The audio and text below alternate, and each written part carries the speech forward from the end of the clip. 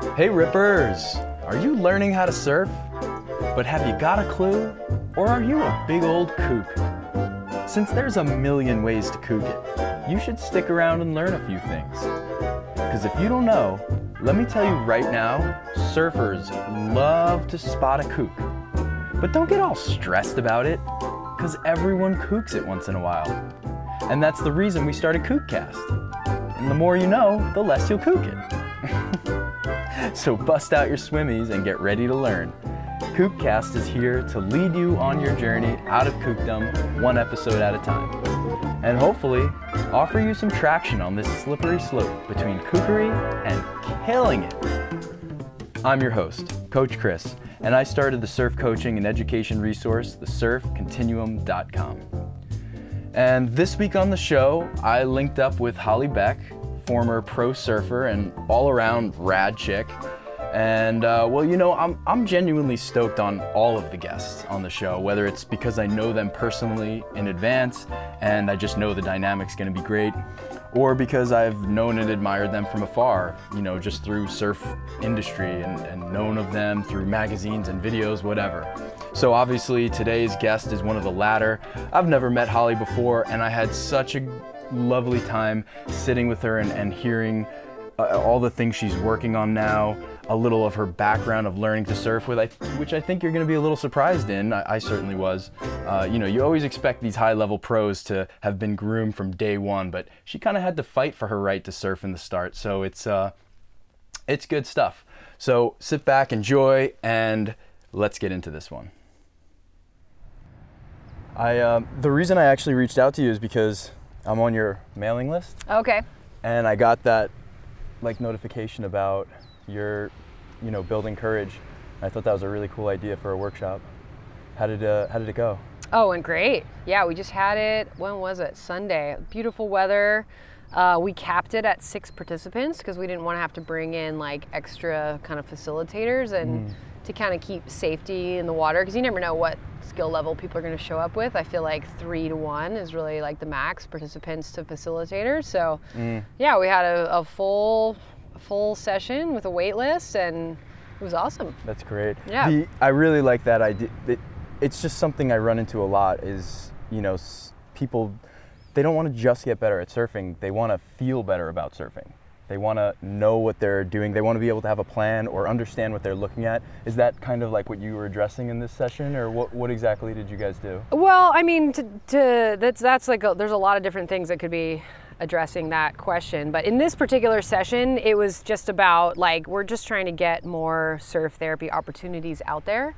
And the co-facilitator and I, she's already a licensed therapist, and she and I have been working together on quite a few different surf therapy sessions, and we sort of had the idea what if we make it, instead of a recurring, because she was trying to do a weekly recurring surf therapy drop-in session where people could just sign up and come down and do a small group experience. And for me, from the marketing perspective, I'm what if we made a theme and made it more like an event? Would that end up generating more interest? And it turned out that it did. Right. And so in talking about what theme to use, it was overcoming fear. I mean, I think that's pretty universal. Totally. And it can encompass whatever surf level you're at. I mean, we all, professional surfers, big wave surfers, everyone experiences fear. It's just a different threshold. Right.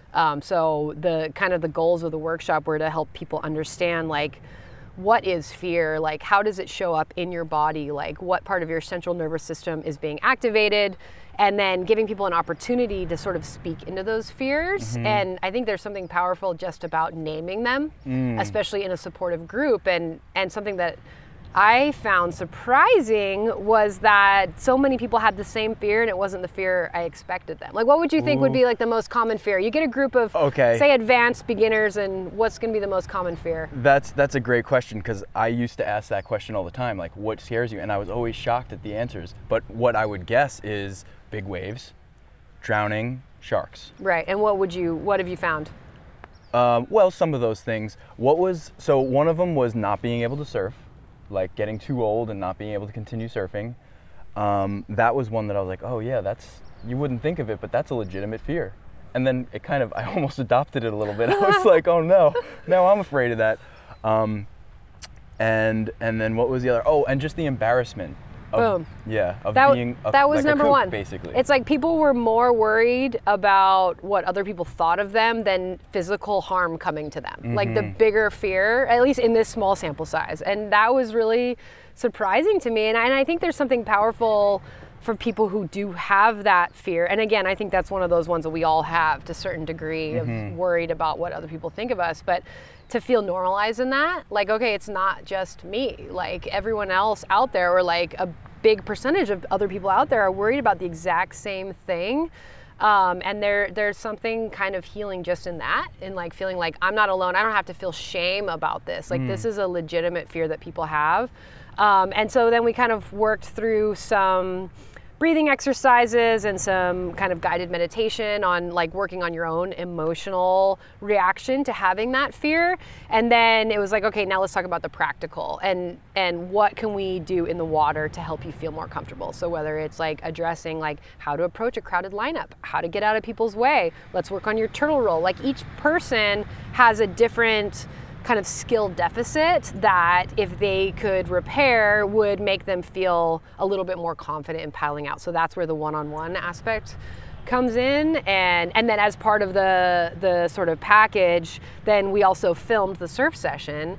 And then we're going to be doing one-on-one Zoom sessions where I'm going to get a chance to like dive deeper into like their own emotional state or their own fears or whatever else they want to talk about in surfing, as well as actually the concrete, like, okay, I noticed on this wave that your foot was in the wrong spot, or look at your eye line. So kind of like addressing all of those things. That is so cool. I think that must have been so valuable for those people.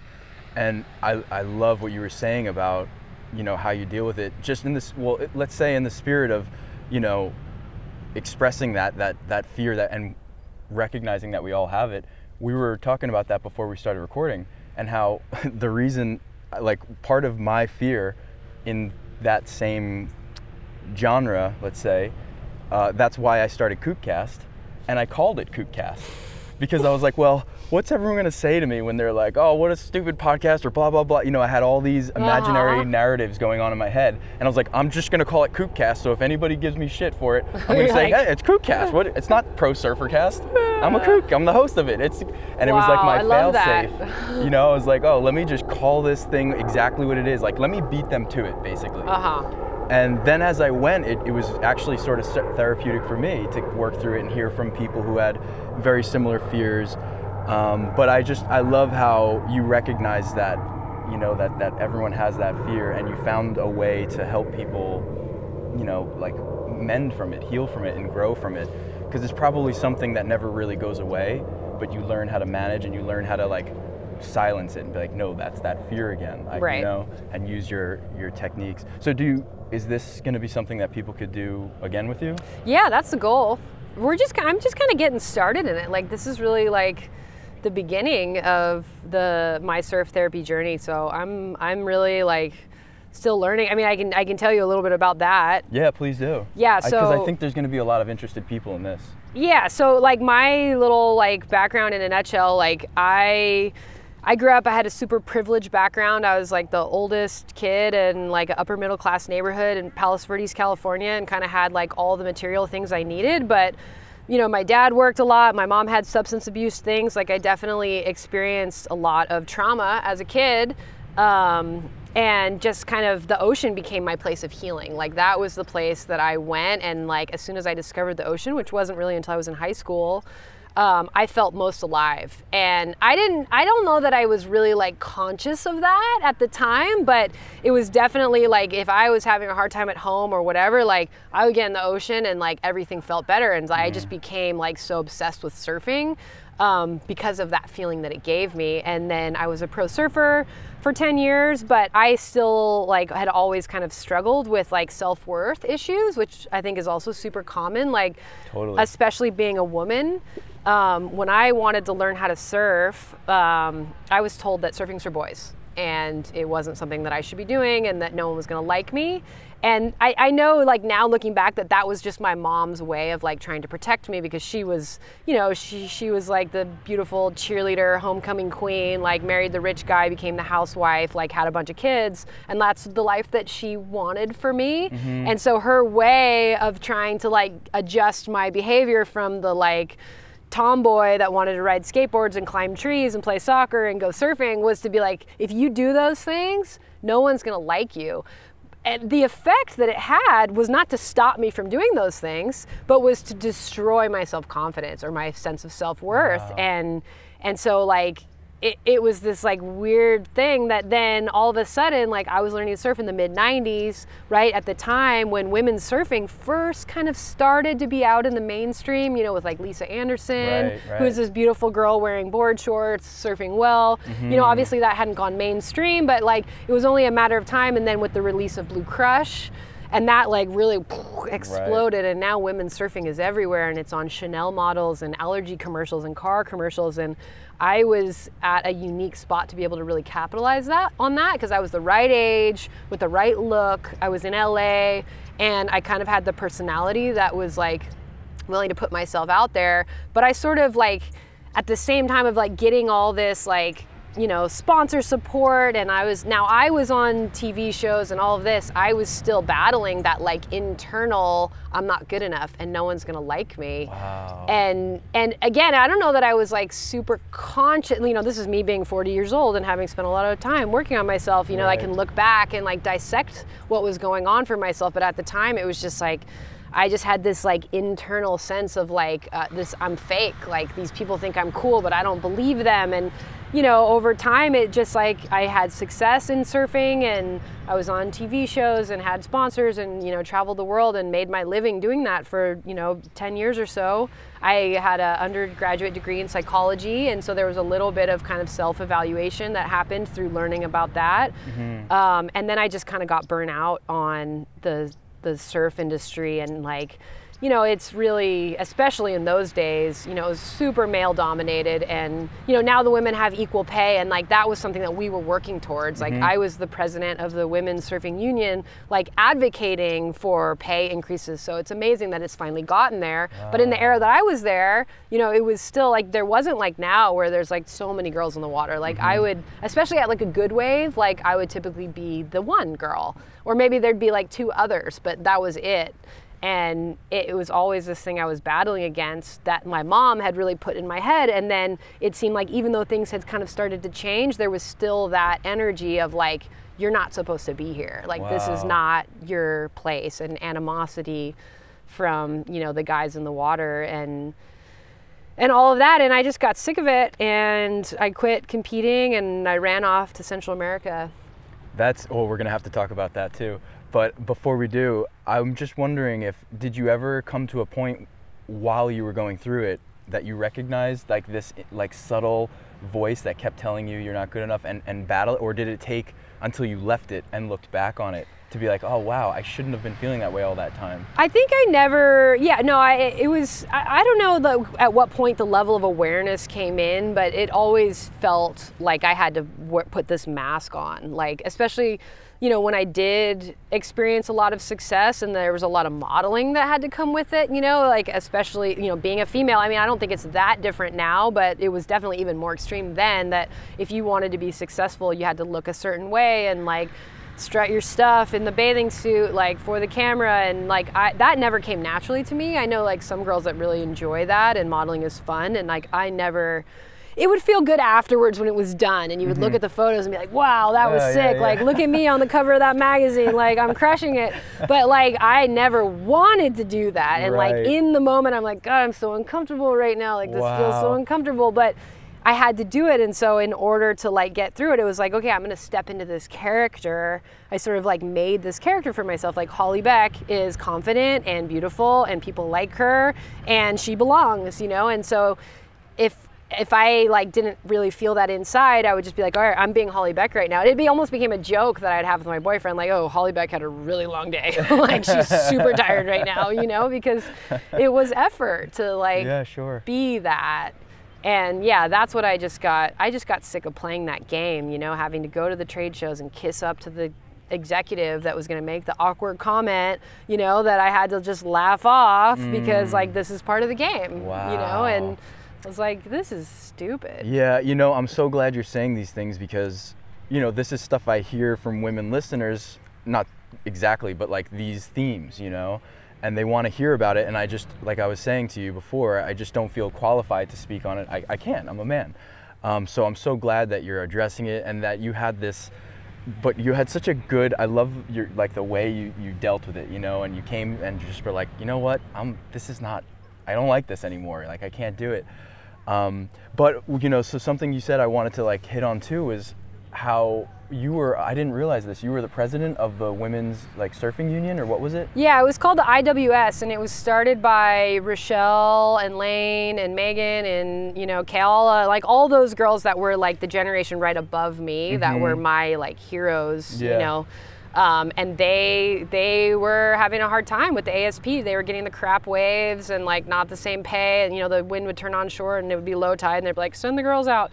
And so they decided amongst themselves they needed to start a union, a women's union to advocate for their rights. And they got a lawyer involved that was helping them. They had like a marketing chick, and I was just about to graduate college, and it was like, or maybe I had just graduated. It was the US Open of surfing, and they had this like informational meeting, like inviting all the women competitors to come. And I went, and I was like, oh my God, these are my heroes. Like Rochelle Ballard was like my absolute hero at that time. Like the way that she charged like in barrels and whatever. And she's up there saying like, we're doing this thing to get equal, you know, stuff for women, and you know, we want people to get involved, and if you want to get involved, like just let us know. And I had just graduated college, you know, and I'm like a super nerd, like to the max. And I all of a sudden didn't know what to do with myself because I graduated from UC San Diego in 3 years because I wanted to get on tour, so I was hustling, you know, and then all of a sudden now I'm done. Like, what do I do with my day? Like the wind blows out at like noon, and I don't know what else to do with myself. Wow. So I was like, I want to help. Yeah. I want to help, like I'll get involved. And she was like, great. And she knew who I was, but we didn't really have much of a relationship at that point. And that was in like July. And then they had another meeting in November, and that was like a smaller group of like kind of just the like top girls, and they invited me to come, and they were like, so we've decided that you're going to be president. I was like, wait, what? Like, that is one hell of a jump. Like, really? Like, Lane Beachley wants me to be the president of her organization. Wow. It's kind of flattering though. Oh, for sure. They must have seen something in you. Well, I had a college degree, which is not like it took much, you know? Like those girls are also super talented, smart women that have gone on to do amazing things. But like at the time, like they were just focused on trying to win world titles. Like they didn't really have the, I don't know, experience or drive or whatever to kind of do the more organizational side. And I had said, like, I want to help. Like, I just graduated school and blah, blah, blah, and I have these skills and I want to help. So they were like, sweet, go for it. Wow. And I think they had gotten a little burnout too, because it is exhausting when you're trying to advocate. You just keep being told no. I mean, it's a fight. You're constantly fighting, and it gets tiring fighting, even when the cause is so worthy and righteous. For sure. It gets frustrating. So anyways, I wore that hat for a few years. And so it must have been really, what I was thinking is just when, it was only just recently, relatively, that, you know, they got equal pay, you know, and this, you must have been so proud. Like, it kind of must have brought back to you these times of fighting for it, and you obviously laid the ground. You know, there's this really, like, important, really great saying someone just recently said to me, how, you know, from the outside, when you see someone work on something, it looks like the last thing they did was the success part. Right. You know, like, so if you strike a stone 100 times and the 101st time it splits, it looks like, oh, that was what did time it. But no, it was the 100 times before. So I'm sure for you, it must have been like, I was one of the first hits on that. Like, I started the. I definitely wasn't one of the first. I mean, it's been going since like the women in the 80s, you know, were struggling. Like, ever since surfing started, that has been the struggle, because there was always women competing too, you know, and so it's like I was maybe somewhere in the middle, but I did my part. Right, I was a part of it. I was a part of it for a couple of years, and yeah, I did my part. So I think that all of us, I mean, there's that movie that recently came out. I don't know if you saw it, Girls Can't Surf. Have you seen that? I It was haven't, kind no. of, I think it was like made in Australia, but it really talks about the history. It's really, talks about the whole thing from the beginning of women surfing until now, but the bulk of it was sort of on the generation even before I'm talking about, before Lane and Rochelle and those girls. It was all the Jodie Cooper and I don't know, my brain fart. I'm forgetting all the names of all the heroes that went before. Pam Beecham, like all those girls before, kind of talks about their struggle. It's you should check it out. Oh, I absolutely will. For your women's surfing knowledge. Yeah, no, I will. It was really well done too. Cool. So yeah, it was just, it's just one more part, and it's still not over, but like the fact that the women were competing at Pipe in the Pipe Masters. Were you watching? Oh my God, of course. How great was it? Yeah, it was incredible. So happy. And something you said before too, I've been happy to see them like putting the women out in like good conditions. For sure.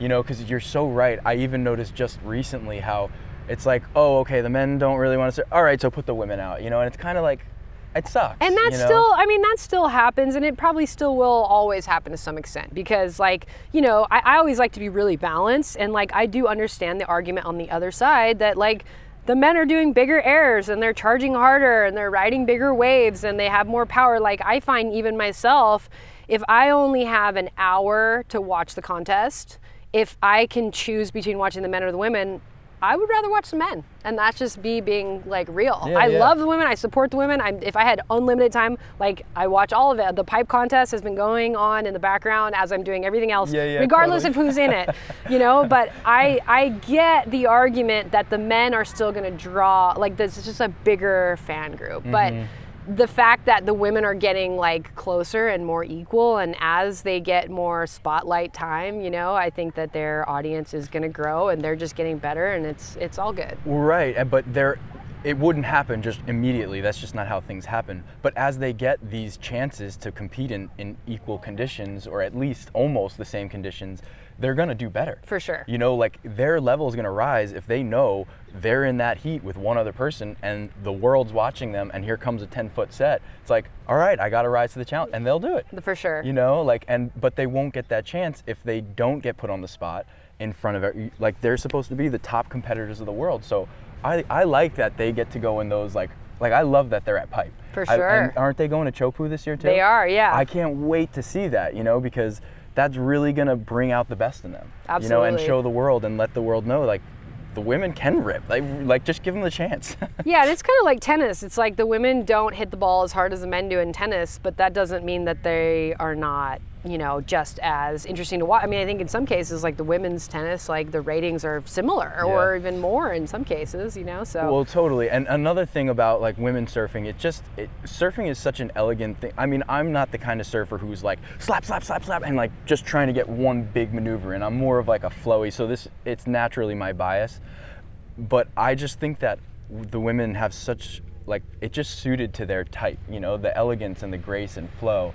It really just suits the women's surf. It's really just beautiful to watch for me. I think it just suits a woman to be a surfer. Sounds good. Yeah. Get you on our team. Right? Can I be the president now? Yeah. You're saying the right things. But, okay, so now I'd love to ask, because I didn't realize this either. You said you started surfing as a teenager? Yeah. Wow, that's actually mind-blowing, because I was fully expecting, one of the questions I always ask, it's Kookcast, we're talking to beginner surfers here, and I try to always maintain the beginner mindset in myself, because then you're stoked all the time and you don't care what the conditions are. Anyway, that being said, I was fully expecting you to be like a lifelong little Grom surfer, like 3 years old. I'm getting like launched into waves by dad. That would have been nice. Wow, so how old were you? I think the very, very first time I stood up on a surfboard, I was 13 in Waikiki, like after begging my parents to rent a board. And I did it once. I had like an hour rental as a 13-year-old, and I was like, okay, yes, this is amazing. I'm going to keep doing this. But like I said, my parents said it was not allowed. Right. It was not allowed. I was at my grandparents' house one time, and I noticed for the first time that there was an old surfboard in the rafters of their garage that had belonged to my uncle when he was a kid. So it was like definitely not like, it was like a random board from like the 60s with the fins like Ray at the tail. Like it was not an easy board to ride, but I didn't know. I was like, oh my God, there's a surfboard. How did I never notice this before? There's a surfboard. And I was like, and my grandma was like, oh, get that out of the garage, please, take it. My mom was like, no, you can't have that. We're not taking that home. I was like, what? no, that's not, surfing's for boys, whatever. And it wasn't until I was like, I think it was the summer before my sophomore year of high school that I was finally old enough to be like, you know what? You can't stop me. Yeah, I'm doing it. I'm doing it. And I had babysitting money, and I happened to find a little 6-foot like TNC quad, like old board from the 80s, thick and weird, like at a garage sale. And I was like, I bought it. And then there was a dive wetsuit. It had like the tall neck. It was literally a dive wetsuit, but it fit me. At the same garage, it was like one of those like big block party garage sales. There was like a million people, families that all had their stuff there. And I got a surfboard and a dive wetsuit, and I was like, try and stop me. What are you gonna do? And I kept it at my friend's house, and I would lie about where I was going. And and then I had been in honors English, which was like first period, and I forged my mom's signature to change my schedule, and I ended up I had to transfer out of honors English because there was no other period that it was offered, and I signed myself up for surf PE, and all of a sudden it was a class. They couldn't say no. I had to go. For school. I have to go, Maj. I have to go. It's a class. And I had a friend that I lived on his way to the beach, and he would pick me up and take me, and she couldn't really say anything about it at that point. Well, that's incredible, because when did you go pro? I had only been surfing for a few years. Wow. Yeah. But I am like an obsessive, like super type A type of person. Yeah, you must so be. Like anything that I do 110%, like all the way. And once I caught my first wave, I was just like, that's what I'm gonna do, and I'm gonna get good at it. And I grew up like dancing and horseback riding, and I always loved the water, so I feel like I had kind of the foundation, like the body and brain. Like riding a horse, you might not think is like surfing, but it actually is, because you're paying attention to all like the subtle cues of the way the horse is moving, the way that the ears are moving. Like you're kind of scanning what's ahead. Like, is there a plastic bag? Is there a bicyclist? How many more strides till they get to this jump? So it's like kind of a lot of the similar brain pathways that you use in surfing, of like being super present and paying attention to all these little cues, but also having a little bit of planning ahead. So I think that I was just a water baby from the beginning. So as soon as I got into surfing, it just it kind of came really naturally to me. And also like, nowadays in 2022, like if you don't start doing whatever sport it is you are when you're still in the womb, like you're late. But also in the early 90s, like women's surfing wasn't quite what it is now. So even though once I got onto competing, I felt like I'd started late. It wasn't quite as extremely late as it would be like if a teenager started now and turned pro. Right. Yeah, everyone's grooming their little groms to be whatever they want them to be, like from 2, like you said, even before. Yeah. Which is pretty insane. But wow, I didn't know that. That's so impressive.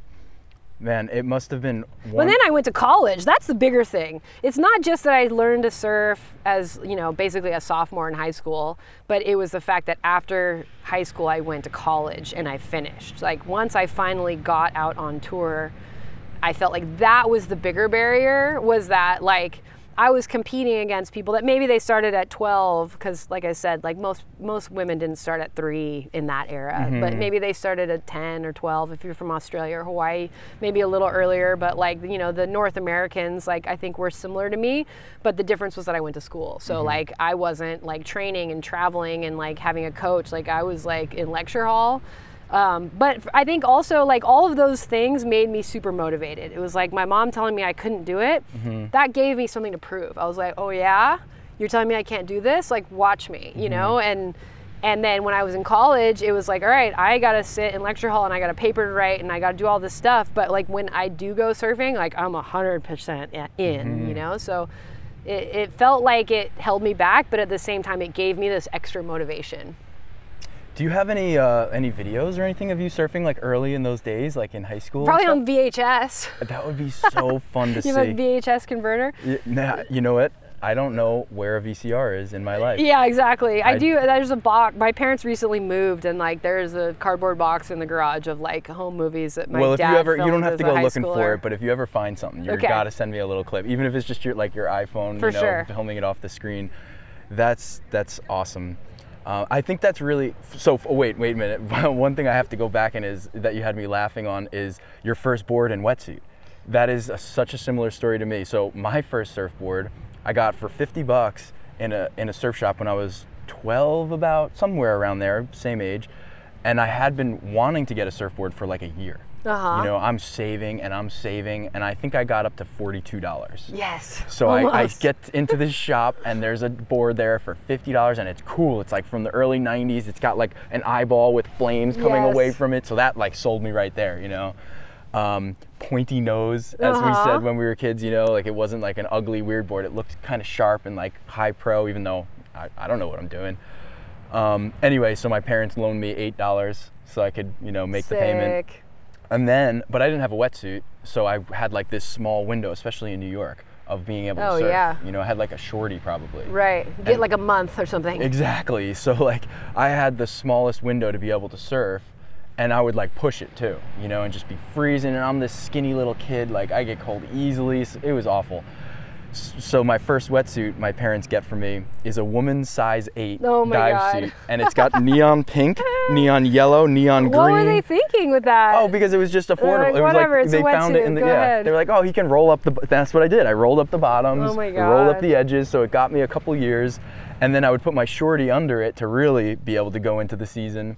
But I was just cracking up because it just reminds me of that time, and my friends had a similar story. We just had like this. Someone had a good item, like one friend had a good hood.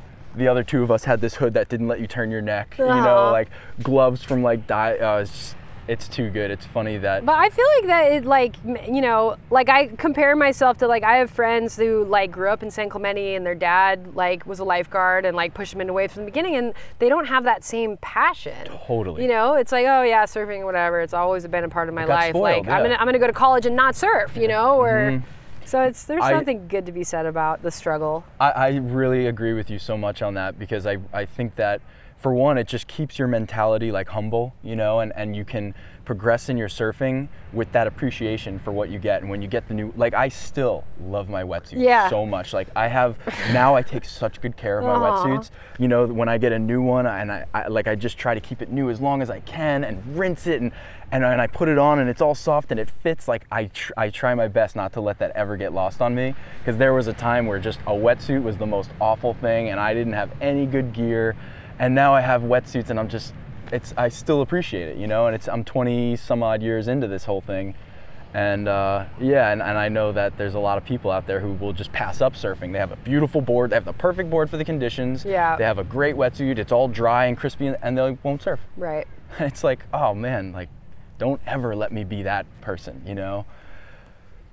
Yeah, I'm the same way with surfboards. Like I had like just collect surfboards, because like a surfboard is just so valued. I still have the same thing you're saying about the wetsuit. Like I felt about the surfboard. Like I just wanted a surfboard for so long that like, yeah, now I mean, it's a little hard with my life now because I'm so like, don't really feel like I live anywhere right this moment. But yeah, I love having a big quiver of surfboards. I have like a really hard time like getting rid of boards. Yeah, same. So you're based in San Clemente now? No, I'm in Mission Viejo right at this current moment, but it's just very a transitory situation. Mm-hmm. And are you still going to be going back to Nicaragua a bunch? Because damn, that's a great place well, to be. I mean, I feel like to like continue with that story, like I moved to Central America and I was just like, oh my God, this is my place. Like I can be whoever I want to be. I was in northern Nicaragua in like 2007, 8, 9, 10, in that era, like spending more and more time there each year. 2010 was the first year I like lived there without a home anywhere else. Mm-hmm. Like that was became my home base that year, and there were very few other expats that lived there at that time, and I felt like I could finally be myself. Like I could be barefoot, I could wear the same clothes every day. Like I had a bunch of dogs and I just surfed beach break barrels like every day, and I was the happiest human you could imagine. There were very few other people. I like broke up with a boyfriend and who didn't want to live down there with me, and that was hard, but like I had these moments of bliss of just like, I finally for the first time in my life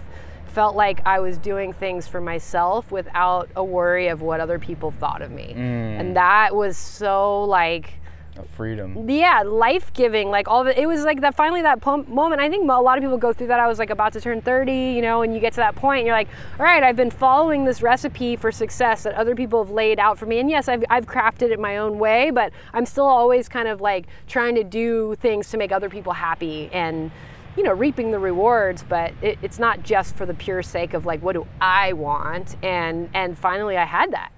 I was like, oh my God, I didn't have electricity, I didn't have running water, but I had this amazing hollow beach break in my backyard and a pack of dogs that would follow me down to check the surf. And like, I was barefoot and like climbing through barbed wire fences, and I was just like, yes.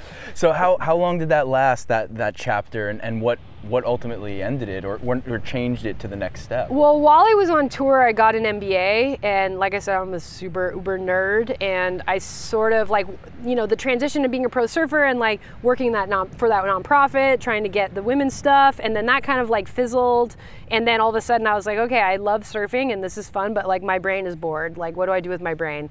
And what am I going to do after surfing? I was kind of already thinking like ahead, and you know, I was like, maybe I'll like work in the marketing department at one of my sponsors. I don't want to start out as a sales rep. And I had a mentor, this woman I really looked up to, that was like, you should get an MBA. She's like, that's what I did. And I was like, oh, okay. Yeah, maybe I'll do that. And I did.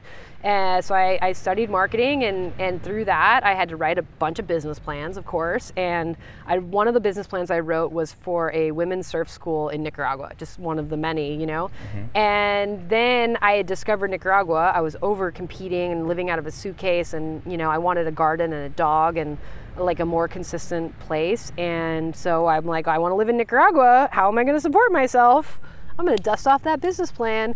And it was not just about the money, because I had made good money as a surfer and I saved it. And so I had a cushion for sure. But it was also kind of like, okay, at first it was so good to have no people. And the people that were around were just like some dudes that also liked hollow waves. But the thing that I missed most about being a pro surfer was having the crazy adventures with the other badass women. Like, that's what I miss. Like the girl energy of like, woo, let's ride a bike to the end of the beach, and like, let's go swim in the estuary, and like, let's paddle to the island. And, you know, I didn't have any girlfriends to do that with. So it was kind of like, I need to import some friends, you know? So Surf with Amigas kind of started from that, from like my desire to live down there. And then, okay, if I'm going to live down here, like, I need some friends and I want a project, and, you know, I want to inspire other women to like live this crazy life, and I have a business plan for that, so let's do it. And it went kind of slowly, you know. It started like little by little, like a couple retreats a year to like 5 retreats a year to like, wow, I'm doing 12 this year, crazy.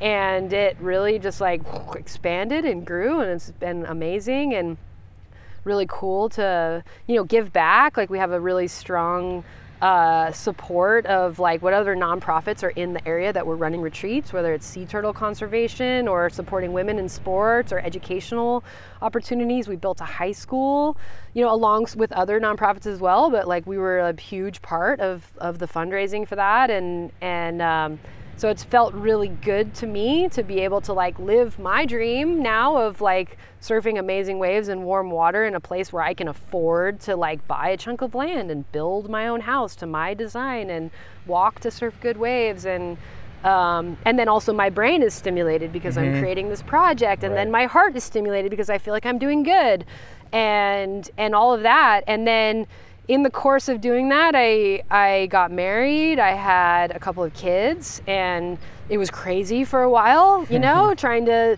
coach surfing with a baby on the boob, and then later on with a toddler bugging me and a baby on the boob. But I was still like really involved in kind of everything. And then as we grew, then I like brought on a partner and like have awesome teammates, and it like is now expanded, and all of it was going great, and I absolutely love my life. But I split up from my husband, and he moved back to California, which I never saw happening. And then he started putting pressure on me to move back. And it was like both for the sake of him seeing the kids more, and I was like, no, you left. Like, come on. Like, we got married here, the kids were born here, like, this is where we chose to live, like, beat it. But then he's like, what about school? And I'm like, I'm gonna homeschool. But like, as the kids started getting older, like homeschooling is no joke. Like, mad respect to all the parents who did it through the pandemic. Oh my God, what a struggle, you know? And I thought I could do it because I can do anything, but I couldn't do it. And that combined with my own surf froth, combined with running a business and having like 2 kids of different ages, I just started realizing that I was not. So I tried to start a school in Nicaragua, and then we kind of transitioned more to Costa Rica and like tried to start a school there, and it just wasn't happening. And then I had a sister and brother-in-law pass away from an accidental fentanyl overdose. Wow. And they left behind 2 little kids and didn't have parents. And it was like the reasons to move back to California just started piling up. Mm-hmm. And like the family, I'm the oldest in my family, and like I really take on kind of the responsibility role. Like when the shit hits the fan, like I've been kind of the one that puts on the cape and comes in to sort of like piece it all together. And so that, and then I started thinking like, all right, I need to move back to California. Like, I don't like it, but I need to do it. And then when the pandemic hit and all of a sudden the tourism industry business that I had was just like, I'm like, and the final straw, right, you know, right. like wow, there's the 101st like nail in the hammer that says right. It's time to move back to California. Right. Wow. That must have been tough though, to see that final realization and like have to basically surrender to it and say like, okay, this is like, it has to be done. Like life has to be done. It was a 2-year process, you know, and then the other component was that I'm single. I've been single for 2 years, and I love partnership. Like I'm the type of I'm a serial monogamous. I've always been in a relationship, and I started looking around. And I was like, and there's absolutely no partners here. Like, I'm gonna open up the gender spectrum. Like, I'm not even gonna be just men. Like, human of appropriate age that is, you know, fits these criteria. One of which is that they're a good surfer. Because, you know, that has been an issue in past relationships. And as a woman that surfs well, you know, that's better than that's a barrier. Like, he doesn't have to be better than me because that's, you know, that's a big ask. He's got to be able to paddle out with you. He's got to not embarrass me. Like, that's what I learned in my past relationship. I need to be attracted to him in the water, or it is not going to work. It's not sustainable. So that was the final, like all of the other reasons I felt like were for other people, you know, for the kids, for my ex, for my family, you know, my finances, like, I don't know about this tourism business, but like ultimately the thing that like, I'm like, also I want a partner, and like, I got to go back to California where all the people are. So here I am. Yeah. Wow. What a story. What a journey. That's like, first of all, so noble.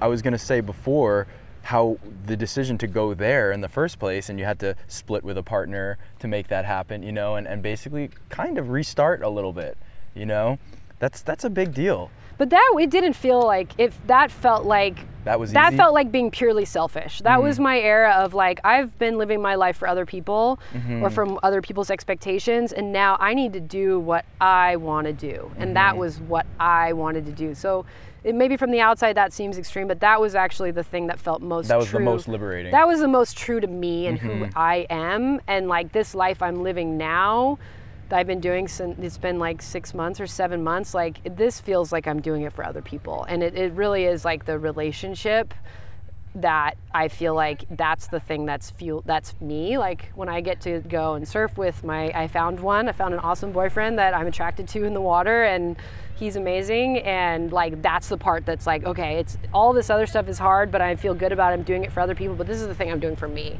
And then also like thinking about how am I getting back to Central America? Yeah. I was going to ask, how am I going to get back? What's the plan? I think we're looking at like a 2 to 3 year plan of like this. Hopefully this will be the year that I spend the most time in California, and then starting next year already, like 2023, spending like at least getting closer to like back to half the year, maybe a couple years doing half and half, and then maybe after that we'll go back to full time. Once the kids can read. Once both kids can read and they at least have that foundation, then I think I'll feel, and they're a little older to kind of be a part of the decision, and then I feel like I'll be able to like go, okay, like I might not be able to live where I was living in Central America, but maybe there's like a hybrid, because there are good schools down there, they just aren't where I was living. Right. So much to think about. So much to balance, but you sound like a master of it. Like you said, you're the one with the cape in the family. Yeah, and I do, like I said, like as crazy as my life is, a lot of times I do like kind of like having so many balls in the air. Like it keeps me interested, and I'm really good at just turning off and chilling. You're a full throttle person. Yeah. So, and what about your surfing nowadays? Are you keeping yourself in the water? You know, staying active? How do you? That's been the hardest thing for sure, because surfing is my therapy, and I feel most like I can be myself in the water. And this current life I'm living, I'm not getting enough water time to really feel good about myself, and I have had like a couple breakdowns of like, oh my God, like I can't breathe. But we're getting through it. It's all, I know that it's a short-term thing, and really the surf therapy has been helpful, and so that is where like I've kind of put the new energy and like in thinking about, okay, I have to live in California, like what am I going to do with myself? And a friend had told me a few years ago that she was getting her master's in counseling, and she was a yoga teacher, and she had worked for Surf with Amigas a bit, and she was like, yeah, I want to, she does her own retreats a bit. She's like, I'm getting this master's in counseling, and I want to kind of do a little bit more holistic, like kind of wellness retreats where there's like a little bit more focus on mental health. And I was like, oh, interesting. Like that kind of like planted the seed. And then when my sister passed away, and she had struggled with mental health for most of her life and substance abuse things. And, I had too, but I'd never really gotten that help. And I was like a higher functioning psycho, like I had all the issues, but I was like maybe just a little bit better at hiding them. And so it really was like, okay, like now I'm going to do that. I'm going to start that journey. Like it's been a few years since my last master's. Maybe it's time for another one, And then when the pandemic hit, that was like, okay, now I'm doing it now. So I started this Masters of Counseling program, and I had noticed in retreats that there's so much parallel between the way that someone shows up in the water, and then I would hear their story. It'd be like after dinner with a glass of wine and someone's telling me their relationship story or their job story or their family story, and I would start to notice the parallels, like whether it be like a lack of awareness of other people in the water, and then I would see that on land, this lack of awareness of other people, or the opposite, excessive awareness of other people, like not standing up for yourself, and then I would see it in the water, or like fear issues, anxiety, like whatever it is. Like I started to see some parallels and think, oh, this is interesting. And then as I was studying counseling and learned so much about myself, of course, and those around me, and communication styles and personality styles, and it kind of like started coming together. And then I heard about this organization called Groundswell, which is a surf therapy organization, and it was started by this woman who was a therapist and also a surfer, and she was realizing she was only getting so far with talk therapy, and she came up with this organization to do surf therapy. And we connected, and I did like a online, surf therapy facilitator training, and it was kind of like all of these pieces in my life had come together. It was like, okay, the ocean has healed me. I've done these retreats where I'm like teaching people to surf, but I'm only addressing their physical surfing. I'm not addressing the things that are also holding. Like, okay, I can tell you to put more weight on your front foot, or get your board in the center, or put your eye line up. And that's going to take you this far. But like, what about fear? What about anxiety? What about like owning your space? Like, we're not addressing that. And so all of a sudden it was like, oh, here's this curriculum that is going to address that. And so that's what has been inspiring me now. And the first year of the program was all online, and then there's the field training component, and I feel so fortunate that my school approved Groundswell as a field training site. I didn't think that was going to be a possibility. So I've been actually getting hours towards my degree by getting to go surfing. Wow, awesome. And it's been great for me because I sometimes have a hard time like taking the time. I feel so busy because I'm still running Surf with Amigas from afar and, nurturing a new relationship. And I'm a single mom trying to drive my kids back and forth to school and activities. And, it takes up so much time in my day that having to go to the beach to go do these surf therapy things, it's getting me to the beach more often than otherwise I would. And so that has been really good. And the way that surf therapy works, it's like, yes, I'm a facilitator, but I'm participating. So it's like a really egalitarian structure where, yes, I'm giving lessons, but when we go around the circle and share, like I'm sharing alongside everyone else and really getting that benefit alongside everyone else. So That's awesome. That's been huge. Yeah, that's great. I feel like this would be a really good time for you to tell everyone like how they can just get in your world. Like I know you're really good on Instagram, but if they don't have Instagram, how do they get on your mailing list, or what's the best way to be around you and hear about your new things and developments? Right on. Well, I'm going to graduate in June, knock on wood. And so until then, I'm basically just working with Groundswell. So Groundswell is an amazing organization. It's a nonprofit. So even if you yourself can't participate, you can give the gift of surf therapy because they really make it affordable to people that have the means and people that don't.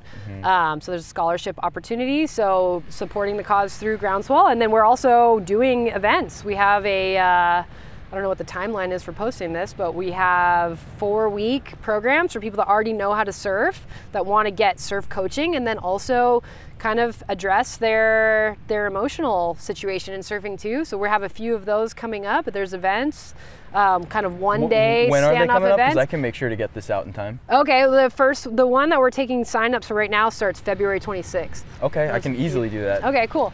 But yeah, so either through the I think it's groundswellcommunity.org. And then I also have a personal website. It's surfwithhollybeck.com. And so on my website, we'll be pointing to the Groundswell events. And then once I graduate, I'm still going to be very involved with Groundswell, but I'm also kind of going to be starting doing my own things as well. And then through Surf with Amigas, one thing I want to do, kind of tie it all in, is do more surf therapy retreats. Because it's so amazing to just like get out of, like, you really want to talk about therapy. Yeah. Like get out of your day-to-day grind and away from your kids or your husband or your whatever, your job, and take a week to give yourself that. And that's already been so therapeutic, just our normal retreats, but this would be kind of taking it to the next level where we're gonna, kind of set the stage for having a real safe space to talk about and bring up like whatever it is that comes up. And so we're gonna be doing a lot more of those in the next year as well. You're so right about how the traveling really just helps you just reset it all, like just change the setting entirely. I think there's something about, the familiar that just keeps certain things present. Even though you're working on something or you're going to this, therapy clinic, you're still in this world and you still go to your same home and take the same, when you go somewhere else and change and get in this group, it's really, really powerful. And I think one thing I try to figure out, I haven't yet, but how do you take that with you when you leave, back home? That's the thing, because first day you're super inspired, second day still a little, but then third day, and like little by little you start going back to home life and what it was like before. And I just that's one thing I would like to figure out, and if you'd have to tell me, but how to preserve the lessons you learn and all the inspiration you get.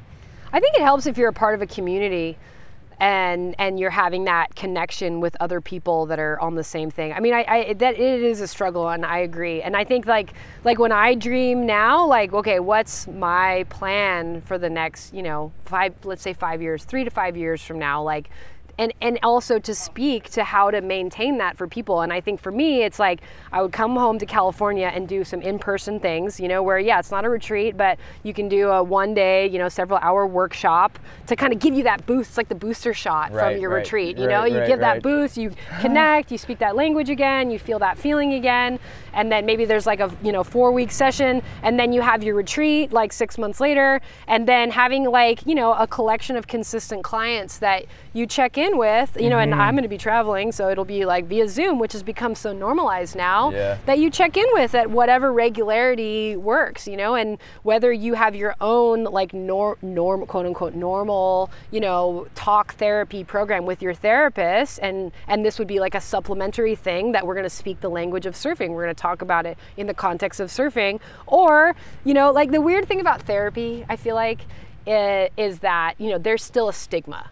associated with Sure, it. Like yeah. it's changing. Yeah. Like I feel like with the pandemic and with all the athletes lately, whether Yeah. like the Olympic athletes, Simone Biles, Right. and even within the surfing world, like Gabriel Medina's Yeah, not competing yeah. this year, Totally. you know, and like he's and not straight up said it with like emotional issues. and he's not being shamed. Right. He's being supported, you know, and I feel like all of those things go to start minimizing that stigma, but to some extent it's still there. Mm-hmm. And somebody might be like, oh, well, I don't need therapy. I mean, I've got all the normal stuff like anxiety and childhood trauma, whatever, and maybe they don't even name it, but we all have it. Mm-hmm. All of us have it.